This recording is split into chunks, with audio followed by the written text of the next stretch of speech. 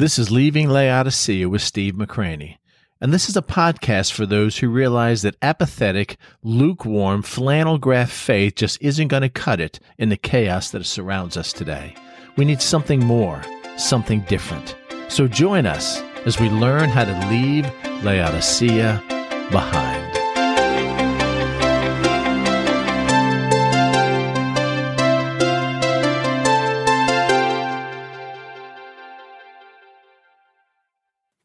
We live in the Laodicean church age, as you all know, that we've talked about time and time and time again, which means that the prevailing attitude of the church, the prevailing attitude of us, the prevailing attitude of almost everybody who's on social media is my opinion counts. The way I want things to be is the way they should be, and there's nothing more important in life than me. And even though we try to live sanctified lives, and we try to live lives that are surrendered to the Lord, that's in our DNA. It's just who we are. And it has a tendency of clouding every decision that we make. I was thinking about church, and I was thinking about what we do in church. I was listening especially to a lot of contemporary Christian music. And again, I've shared this with you before. Old hymns talk about the glories of Christ. New Christian songs talk about what He does for us.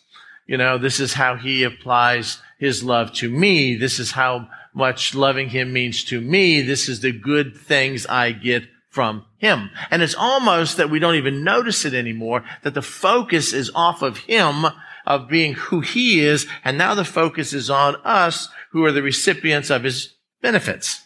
And again, it's a subtle thing, but it happens everywhere. I was watching a movie about really badly done movie. It had an incredibly good message. And it was about what would happen if the Apostle Paul showed up today. And so it, begins with all of a sudden he's in prison and they're getting ready to behead him. And as soon as the sword comes down, he wakes up on the side of the road in our time today. And he comes to church services like we have. And in the church service, the pastor gives his gospel presentation and then he does this. He goes, well, let's just bow your heads. Nobody looking around. Everybody's eyes closed. And if you would like to make Jesus your Lord today, just slowly slip your hand up. Oh, I see that hand out there. Yes, thank you. Yes, thank you.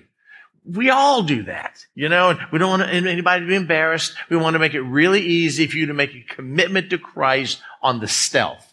And when it was all over, the pastor felt great because several people committed their life to Christ. And the guy that was the Apostle Paul goes, do you always make them close their eyes and raise their hand? Well, yeah, it just works better that way.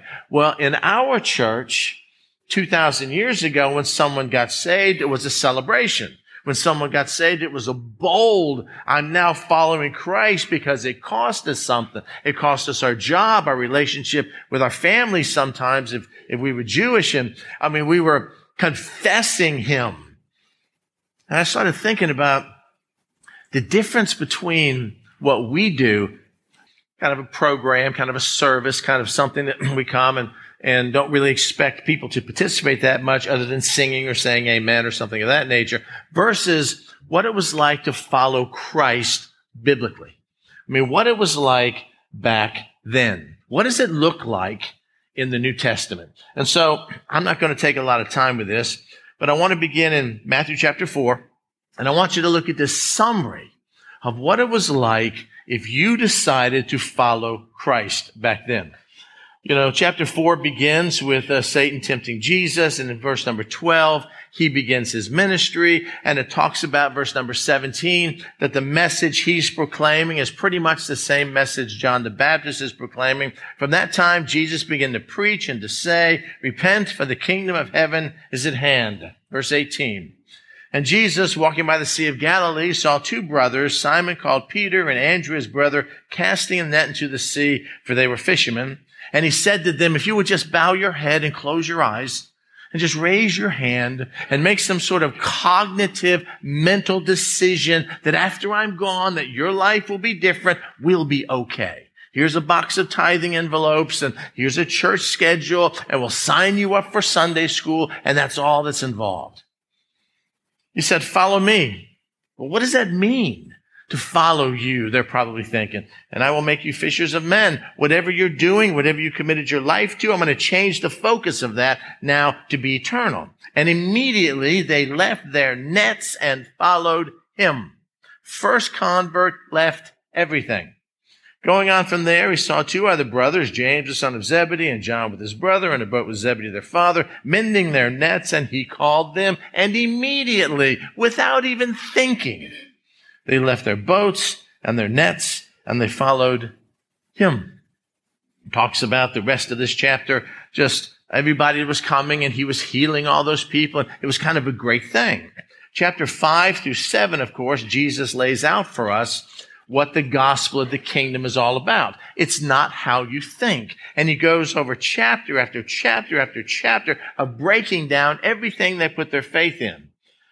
You believe in the law. I'm telling you that I have come and I fulfill the law. And the law dealt with just overt behavior. So you can be a really nice, lost moral person, but I'm telling you, we're taking it inwardly. Don't commit adultery, a physical act. I'm saying don't lust. And then we get to chapter 6, verse number 19, and he begins hitting them where it really hurts, especially for us today as Americans and entrepreneurs and people who live in the richest country ever.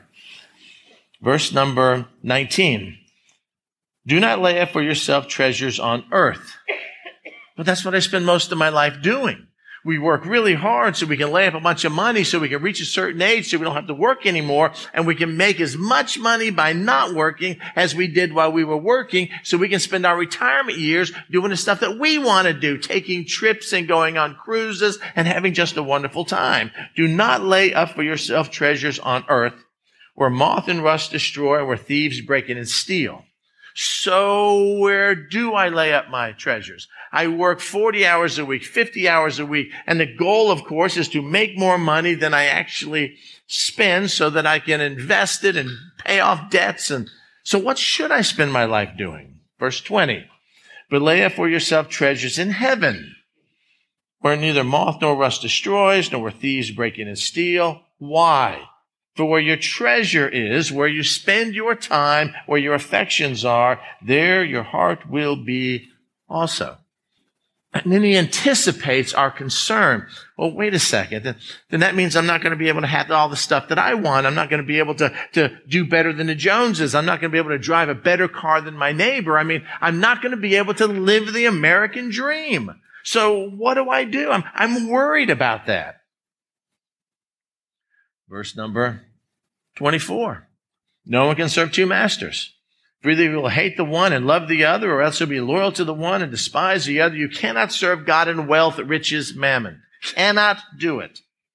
Therefore, since you can't do it, he goes on to say, don't worry about your life. Don't worry about what you're going to eat, what you're going to wear, what you're going to live. God takes care of all his creations, and he takes care of you too. The hairs on your head are numbered. He feeds the sparrows. The Solomon is not arrayed like the lilies of the field. Why do you even worry about anything? So what do? You lay up treasures in heaven. Verse 31, therefore do not say, what shall we eat, or what shall we drink, or what shall we wear? For after all these things the lost people seek, the Gentiles. For your heavenly Father knows that you need these things, but seek first the kingdom of God and his righteousness, and all these things will be added to you based on faith. But the world says one thing, and my flesh says one thing, and you're saying another. What am I supposed to do? Chapter 7, verse 15. Remember, we're following Jesus now on his terms. Verse 13. Enter by the narrow gate. Literally, if you look at a literal translation of this in the Greek, it's like a turnstile. For wide is the gate and broad is the way that leads to destruction, and there are many who go by it. Because narrow is the gate and difficult is the way which leads to life, and there are few who find it, meaning they're searching for that narrow way. Beware of false prophets, verse 15 and following. It's not by your verbal profession that people will know that you belong to me. It'll be about a changed life, a sanctified life, the fruit that you bear. Verse 21, not everyone who says to me, Lord, Lord, will enter the kingdom of the heaven, but those who do the will of my Father. in the Laodicean church age in which we live pretty much my whole life, we're more interested in getting people to make professions than we are talking about truly changed lives. So, Jesus goes out and he calls some disciples and they leave everything. He lays out this incredible sermon that is teaching of what the kingdom is like for 3 chapters. Chapter 8 rolls around and now Jesus says, let me show you how we're going to put all this into practice. First thing, chapter 8, verses 1 through 4, he meets a leper, the worst possible person to run into. Someone who's unclean, someone who's disgusting, someone who oozes bodily fluids, someone nobody wanted to be around. And Jesus not only healed him, but he also touched him in the process. Come on, followers of Christ. You guys with me, Peter? You with me, James and John? Here's how it's done. We get our hands dirty, healing a leper, and then he takes 0 credit for it. Don't tell anyone what I have done. Exactly the opposite of how we are today. If I do something like touch a leper, you better believe we want everybody else to know about it. It makes us kind of special, not Christ. And if it wasn't a physical, something disgusting physical, from chapter 5, or verse number 5, all the way to verse number 13, he heals somebody that is hated. Someone who's despised. He starts out with someone who's unclean, and then then he deals with someone who's unclean because he's a Roman, and he heals this person's servant. And again, he takes no credit. And then in chapter 5, verse 14 and 15, and then there's a private healing. So Jesus had come into Peter's house. He saw his mother lying sick with a fever, and he touched her hand, and the fever left her, and she arose and served them.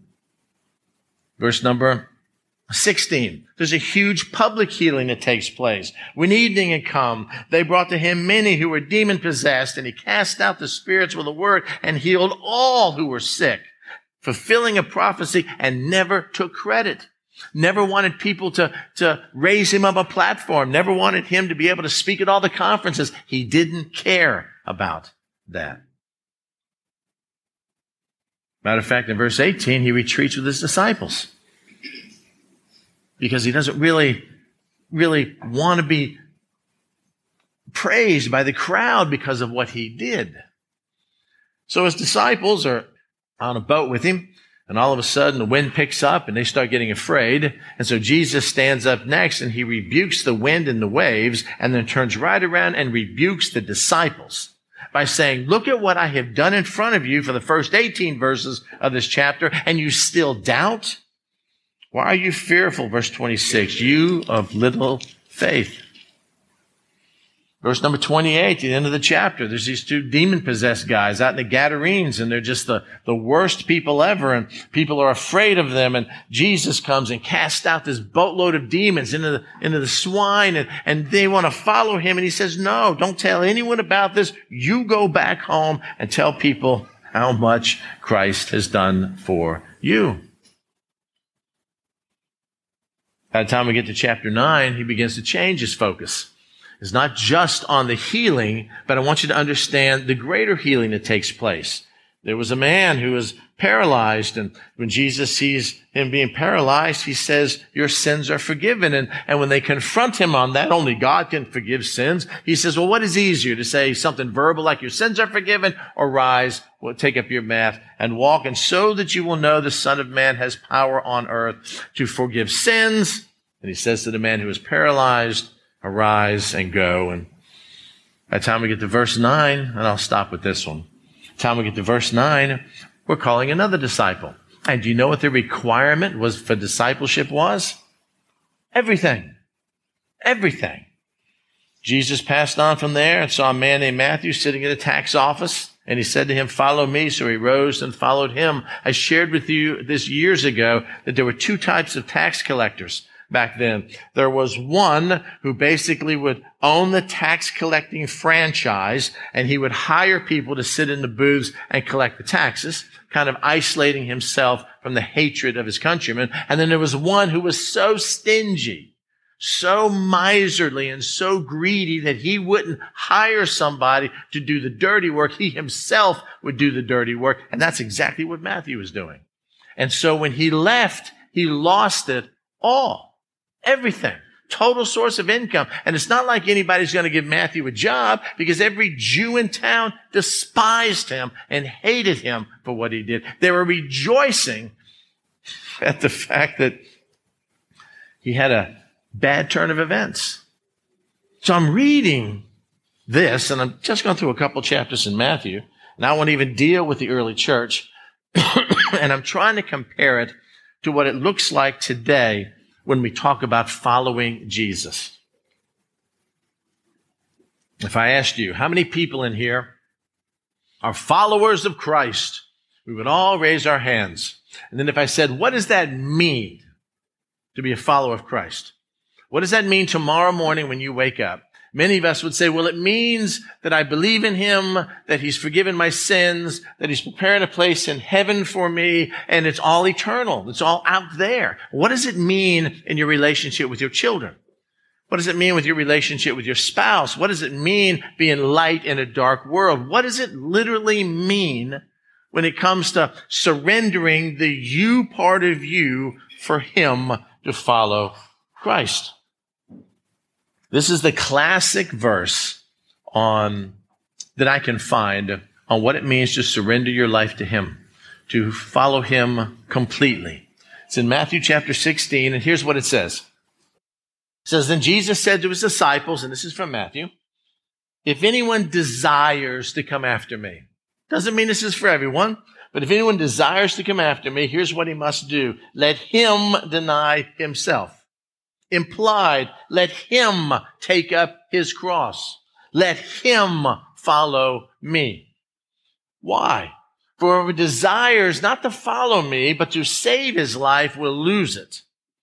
But whoever loses his life, forsakes his life, for my sake will find it. And then he gives a rationalization for this next.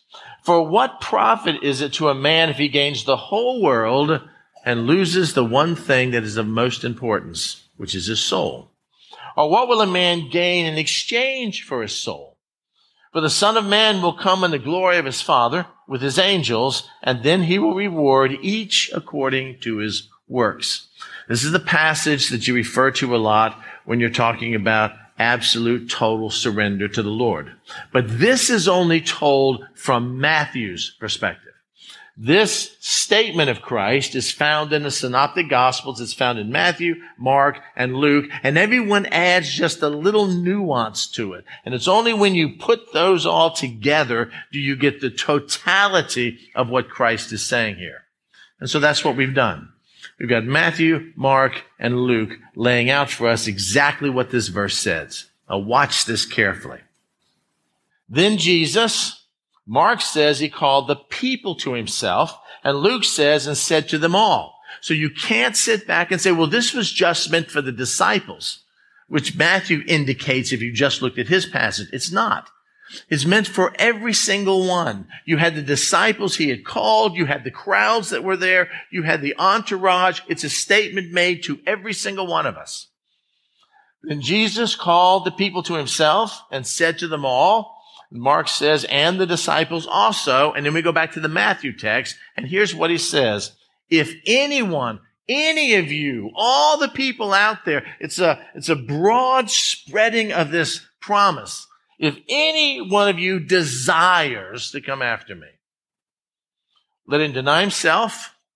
Let him take up his cross. Like what? Like one time? Like a commitment we make during a revival service 14 years ago and we're covered? No, Luke adds the phrase daily. It's a daily surrendering of yourself to him. Let him take up his cross. In our verbiage, we would say, let him take up his electric chair. Let him take up his means of execution and follow me. Why? For whoever desires to save his life will lose it, and whoever loses his life for my sake, Mark adds, and the Gospels will find it. Rationale. For what profit is it to a man if he gains the whole world and loses his own soul, Luke adds, and is himself destroyed or lost. Matthew again, or what will a man give in exchange for his soul? Mark adds the words of Christ. For whoever is ashamed of me and my words in this adulterous and sinful generation, ashamed of him, the Son of Man will also be ashamed when he comes. Luke says in his own glory, and Matthew in the glory of his Father with his angels, and then he will reward each according to his works. That's sobering, is it not?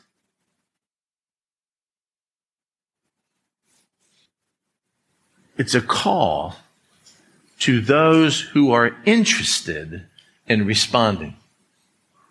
Interested in responding. We're all on this continuum. You know, I ask people, you know, where are you at spiritually on a scale from 1 to 10? On your scale of 1 to 10. 10 being the closest you've ever been to the Lord, 1 being the furthest you've ever been away from Him. Where are you right now in this continuum? How close are you to where you at one time were? Or are you at 10 now? I'm closer than I've ever been to the Lord. I'm desiring to follow Him and doing what's necessary. It's a way that we can kind of measure our spiritual fervency. And most of us, probably in here, if I started with Karen and went this way, most of us would be less than a 10. We don't want to be a 9 because people look at expectations on us. An 8 is kind of okay, but kind of errs on the side of spirituality. 7 feels more comfortable. Some people are 5. We don't want to be less than that. Then people look at us funny. And so it's kind of the way it is. But the reality, where are we on this? And it's all based on desire. Whatever you desire, it means you desire it more than something else that is keeping you from getting what you desire. If you're a father and you have 3 kids at home or 5 kids at home or however many kids at home and you're working 80 hours a week, but you have a desire to train for a new profession. You know, I'm a plumber. And work is good and work is busy. And when I come home, I'm absolutely exhausted. But what I really want to be, what I really want to do with my life is, you know, I want to be an electrician. I'd rather deal with wires than deal, you know, digging out pipes and stuff. But in order to do that, I have to go to school. I have to take night school. I have to study. But I'm so tired when I get home. And so is my desire for something new greater than my desire to satisfy my own needs? Or do I just buck up and work real hard and achieve my goal? In every area of life, we admire people against impossible odds who work really hard, focus on their desire, and accomplish something. Except when it comes spiritually. Spiritually, for some reason, it's okay just to be satisfied where we are. Because that's lukewarm. That's the prevailing attitude, the prevailing DNA of our church culture right now. That we're not hot. I don't have a desire for fervency for Him because if I do, it costs me something every single time. Man, I don't want to be like I used to be way down there in the bars and, you know, all that kind of stuff. So I'm just kind of okay in the 7s or the 6s or the 5s or the lukewarms. But the only way you and I are going to catch something that'll change our lives is we have a desire greater than our apathy. Look what this verse says. Then Jesus called all the people to Himself, which is all of us, and said to them all with His disciples, if, it's a promise, if you do this, or if you desire this, I want to tell you exactly how to accomplish it. If this is the end goal that you want, this is what you must do. We do this in school. We go to college or I don't even remember high school. We go to college and they hand us a syllabus and they say, this is what's expected of you. If you give a report, if you do well on these tests, if you score this amount, then you will get credit for the class based on what your grade is. We do that all the time. And Jesus is doing the same thing. If what? Well, first, who is the if for? If anyone anyone, not just the pastor, not just the guy that has it all together, not just the person that you would think is the most likely to succeed spiritually. If anyone, if every single person in here, if with no respect of persons, if anyone, without any special qualifications, if anyone has desire, that's what it is. To be able to commit yourself to Christ, to be able to experience Him like you never had before, to live the kind of life that you always dreamed possible and maybe had glimpses of it, but to be able to live that kind of life on an ongoing basis, day in and day out, week in and week out, to have confidence in your prayer life, to be able to bear spiritual fruit, to be the kind of Christian that you always, when you first got saved, thought you would be. If anyone desires to come after me. Now, next week, we'll talk about what it means to come after Christ and what it means to deny yourself and all of that, very practical, looking at this when we're talking about surrendering ourselves to Him. But today, I just want to focus on that one word, desire, because we find it all through the passages. I mean, it's like 240-something times we find it in the New Testament. If anyone desires to come after me, let him deny himself, take up his cross daily, and follow me. Why? For whoever desires, it's what we want. What do we really want? Do we really want to present ourselves to Christ as a living sacrifice or not? It's up to us. If we desire this, Christ tells us how to do it. If we don't desire this, then our problems are much greater than that. I want to just show you a couple places in Scripture how this is used. First, the word is simple. The word means to will, to wish, to desire, but it doesn't mean just sitting around and dreaming. It means to desire, but it implies active volition, active purpose, active will. In other words, it's not just, what would you like to do? Oh, I desire to be a professional basketball player. But you've never even picked up a basketball. I know, but that's just what my desire is. No, that's a dream and a wish and a fantasy. When this talks about desire, man, I have a desire to run a marathon. And so every day I'm getting up and I'm trying to run a little bit further than I did yesterday. And I'm trying to train my body to be able to accomplish my goal. I've got active will, active volition. I have a purpose behind this. This is what the word means. If anyone desires and is willing to act on that desire, to follow me, this is what is required. And so, as I was studying this and I was looking in this, the Lord was asking me the questions I'm asking you. What do you desire, Steve, regarding your life in Christ? Do you desire it to be just like it is? I don't. I mean, you know there's something greater than this. You know there's something better than this. You know that we've had glimpses of what it's like to be empowered by the Holy Spirit and used by Him. Is it really possible to live a life of victory over sin? Is it really possible to be able to have a fervency that we desire greater than we desire our own desires and our own wants? And this is how I feel. Is it even possible? And if so, what are you willing to sacrifice if necessary to have that desire fulfilled? A man who decides that he wants to go back to college and get an advanced degree when he's already working, supporting a family loaded down with debt, sacrifices something for the sake of his family. Someone who decides they want to run a marathon gets up early. I remember the old Rocky movies when he decided to fight Apollo Creed. He drank all the eggs that were raw, and he got up and walked with his dog Butkus or ran. And I mean, I didn't want to do that. Who wants to get up at 4:00 in the morning and do that? A guy who desires for that change takes desire and puts action to it. So spiritually, what are we willing to sacrifice? What are we willing to see our desires fulfilled? And if we do have a desire, what are we doing now to move from where we are to have our relationship with Christ come to fruition? Are we getting up and reading our Bible? Well, sometimes, but mostly not, because I have a desire to go to work. I have a desire to answer those emails. I have a desire to please my boss. I have a desire to sleep in an extra half hour more than I have a desire for him. Then nothing will happen. Are we looking for opportunities to share our faith with? Well, no, then it's not going to happen. And we just limp on in lukewarmness, which, listen to me, our church culture says is okay. And Jesus said it nauseated him so bad he wanted to vomit out of his mouth. Remember? We see it as okay. He doesn't. And the change between where we are and where we want to be with the Lord first begins with desire. Have to have that desire. Matthew 11.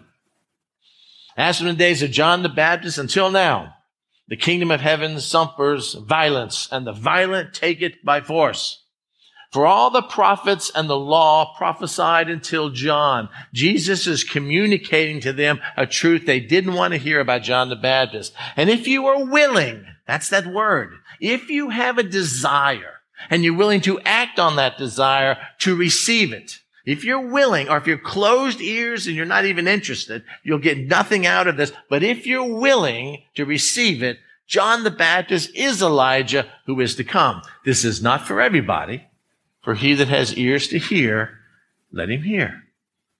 So we're sitting in this group and we all have this certain opinion about John the Baptist, and Jesus stands up and says, not everybody will accept my message, but if you're willing, if you are willing to receive what I'm about to say, I'm not willing. It goes against my sincerely held conviction. I just don't believe that's true. He offended me when he called me a brood of vipers. Whatever. If you're willing to receive it, Jesus says, I will reveal to you truth that is meant for everyone, but only received by those who have a desire for it. See the difference? Matthew 19. Now behold, one came to him and said, good teacher. You remember the story of the rich young ruler? What good thing shall I do that I may have eternal life? And he said to him, why do you call me good? No one is good, that is, except God. But if you desire to enter life, if you desire to have an abundant life, if you desire to be pleasing to the Lord, then keep the commandments. Not everyone has that desire. You've come to me and asked me how you could have eternal life, what good things you can do. So I'm assuming you have a desire. And if you have that desire, I'm telling you, then just keep the commandments. Well, which ones? And then Jesus lays out all the commandments that are horizontal, which are actually easier to keep. It's easier for me not to lie than it is to love God with all my heart, mind, soul, and strength. True? So he lays out all the horizontal ones. Don't murder, don't commit adultery, don't steal, don't bear false witness, honor your father and your mother, and you shall love your neighbor as yourself. I got those. The young man said to him, all these things I've kept from my youth. So what do I still lack? All right, we'll cut to the chase. Jesus said to him, if you have a desire, if you want to be perfect or complete or like me, then you need to get rid of the things that are idols in your life, just like all the disciples did, and follow me. Go sell what you have and give to the poor, and you will have treasures which you can't even imagine, treasures in heaven, and come after that and follow me. But when the young man heard that saying, he went away sorrowful, for he had great possessions. He said, you know what? I'm not willing. I don't have a desire to follow you that much because I want to hold on to what I got because I worked real hard for it, or my dad worked real hard for it, or it's my inheritance. It's my source of confidence. It's not for everybody. It's all based on a desire. You will either have that desire or you won't. And if you have that desire, then you're going to find that there's the powers of darkness working against you to keep you locked into the Laodicean church age like we are. If you don't have that desire, then nothing really is going to change. Life will kind of rock on the way it is. Probably won't get all that much better. May get worse. Matthew 20. Just a couple of these and we'll quit. Yet it shall not be so among you. there was a debate going on about who was going to be the greatest in the kingdom. And so obviously they had a desire to have one-upmanship on each other. So he said, but whoever desires to become great among you, let him be your servant. You want to be served or be a servant? He says, and whoever desires to be first among you, let him be your slave. Because that's what I did, Jesus said. For just as the Son of Man did not come to be served, but to serve and to give his life as a ransom for many. It's not just in the Gospels. Paul tells Timothy what the first desire is to be a pastor. What the first requirement is to be a pastor. Well, it's a man of one wife. Well, that's one of the requirements. It's a man that has his kids under subjection. Well, that's one of the requirements. But what's the first one? A desire. A desire. This is the faithful saying. If a man desires the position of bishop, he desires a good thing, or overseer. And then it goes on to talk about what those other requirements are. It begins with a desire. And if I want to be a pastor, I feel God calling me to be a pastor, what does that mean? It means I got to go to school and study in addition to all the other stuff I'm doing. Right, Nick? Eats up my weekends. Eats up the time I could be spending with my family. Eats up the stuff that I want to do, but I can't. I have to pay for this stuff. I've got to study. I've got deadlines, but I have a desire for that. And the desire leads me to work and active volition for the end goal. Well, how about if we just don't want to be a pastor and we just want to live godly in Christ? Okay. If you have that desire, the promise is all who desire to live godly in Christ, Jesus, will suffer persecution. We're approaching the end of 2019, and we're heading into 2020. Everybody makes New Year's resolutions. Me too. I'll join Planet Fitness and go twice. You know, why? Because I don't have a desire for that. If I had a desire for that, I would. And I see some people in there that do some remarkable things, and, you know, I have a desire to do this, or desire to do that. We're not talking about the stuff that is transitory. We're talking about our desire to be godly in Christ, our desire to have a fervent relationship with Him, our desire to bear spiritual fruit unlike anything we had before, a desire to have the kind of Christian life that is so dynamic that you just can't wait to tell other people about this relationship that you have with Christ. A desire that will cost you something. It will cost you your relationship with your friends. It may cost you the relationship with your family. Because Jesus says, you know, when I came into the world, I didn't come to bring unity. I came to bring a sword. And a man's enemies may be enemies of his own household. Do you have a desire for that? Lord, I have a desire just for you, come what may. Then who knows how this turns out? May cost you your job. May cost you the things that we hold on to. Or maybe it won't. But we have to be willing to have that desire. Everything about surrendering your life to Christ hinges on desire. So, I'm asking you this today because next Sunday we're going to have time to put all this in practice as we end the year with the Lord's Supper. So what is your desire regarding Christ? Honestly. If I, again, started with Karen and went this way, we'd all probably say, I want to have a better relationship with Him. I want to lead people to the Lord in 2020 that I didn't in 2019. I want a better prayer life. I want to be able to study His Word more. I want to do all these kind of things. I have a desire, but is it a wish or a fancy, or is it a desire that implies active will and volition and purpose and sacrifice in order to make that happen? If I want that kind of relationship, am I willing to give up my boyfriend or my girlfriend if God says this is wrong? Am I willing to have my income be downgraded because maybe God has told me I need to give more of my money away? I mean, if God becomes Lord over everything in my life, that means that I'm Lord of less things in my life. And if my number one person I'm most concerned about is me, then it sounds like the me side of that will suffer. But the Christ side of that will soar. Am I willing to count the cost? Am I willing to make the sacrifices? Am I willing to do what God wants to do no matter what? Am I willing to pay the price? Because there is a price. There's a price for the person who who decides to go to school and change careers. There's a price for the guy that gets up every morning to run the marathon. There's a price for someone who decides, this year I'm going to really get healthy, so I'm only going to eat good food. There's a price to be paid for every decision that we make. And what happens is that when it's never presented before us, we kind of just rock on the way it is. We're kind of satisfied with not being really hot for him, but we don't want to be too cold for him. So we're kind of in the middle.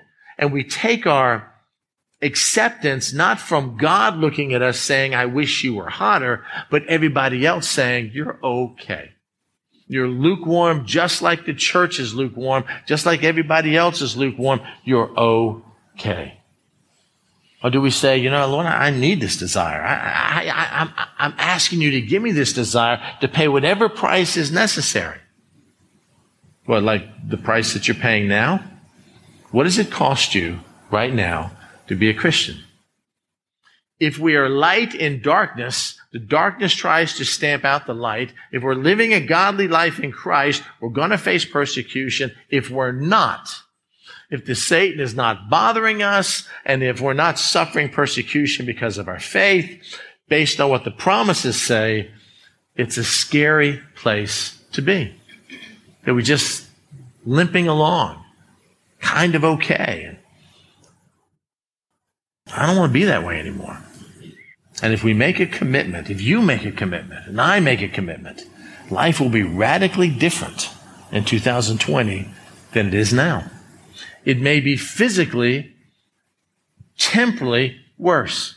It's how it was with the disciples of Jesus. But spiritually, which where it really matters, we will soar. Absolutely soar. So, here's what I'm asking you to do. Next week, we're going to be celebrating communion. And as part of communion, I am simply going to be asking you this week to prepare yourself to surrender your life to Him. We're going to spend some of the morning part together just thanking Him and praising Him for some of the things He's done for us in 2019. And then we're going to hopefully honor Him by, and again, it's an individual thing. It's not a church thing. I can't do this for you and you can't do it for me. I can't do it for Karen and she can't do it for me. Where we make a commitment, a desire. Lord, I do have a desire. I do more than anything. And then begin the process of learning what it means like to deny ourselves. And I'll be talking about this for the next couple of weeks, learning what it means what it really means to pick up your cross. And we'll look at maybe a dozen different scenarios that we all face during the day, how we would normally do it, what seems reasonable by this world's standards, and what Jesus says we should do. And then slowly move on as we try to learn what it means to be totally sold out to Him. The Christian church has a tendency of jumping on fads. There's the fish symbol that we put on our cars. The history of the fish symbol was that Christians could get together and not be betrayed by satanic plants within the church. What they would do is, if I'm talking to someone and they claim to be a Christian, then I would take my staff and I would just draw half of the fish symbol in the sand. And if they completed that, then I would know that we were one together. I mean, that's how that originated. But we do is we take away the true meaning of that and just, make it a I don't know, something on our car or something we wear around our neck, and it loses its power. At the end of the last century, there was a man named Robert Shelton who wrote a book called In His Steps. Did you ever read it? And it was a book where he's pastoring a church, a congregational church, and everything was going great, and a situation happened where he had to really look at his Christianity, not from just the church setting, but Christianity from what Jesus would do. And he made a commitment and asked his whole congregation to make a commitment that for 1 year, this is what the book is about, 1 year, that before they did anything, they would simply ask the question, what would Jesus do in this situation, and then obey it. It's really easy to know what he's going to do, what he would do. It's really hard to obey it. And of a huge church he had a small group of people that actually made that commitment, and the rest of the book just tells stories about what their life was about. Well, about in the 1990s, it became really popular, and everybody had these little wristbands that said, "What would Jesus do?" And, came kind of like the purity rings and all the kind of stuff, the fads that the Christians kind of get involved with. And then pretty much it kind of faded out of vogue. But I bought a bunch of those this week. And next Sunday, as we have the Lord's Supper, I'm going to have everybody come up and do it on your own. And as we have the bread and the wine, if you choose to commit yourself to Him, I'm going to ask you to pick up one of those "What Would Jesus Do" bracelets and put it on and wear it as a testimony that to you and to everyone else that I have made a commitment that from this day forward, to the best of my ability, I have a desire to do whatever Jesus would do in every area of my life. And if it's on your right wrist or your left wrist, and everything that you do, you reach your arm out and you see it there, and it filters through your mind like an old Jewish phylactery.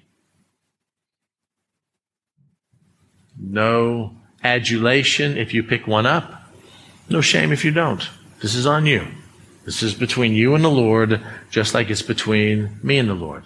But I'm going to ask you this week to spend whatever time is necessary preparing yourself to be able to answer Him next Sunday as you're having communion to Him. What part of my life am I willing to trust and surrender to you?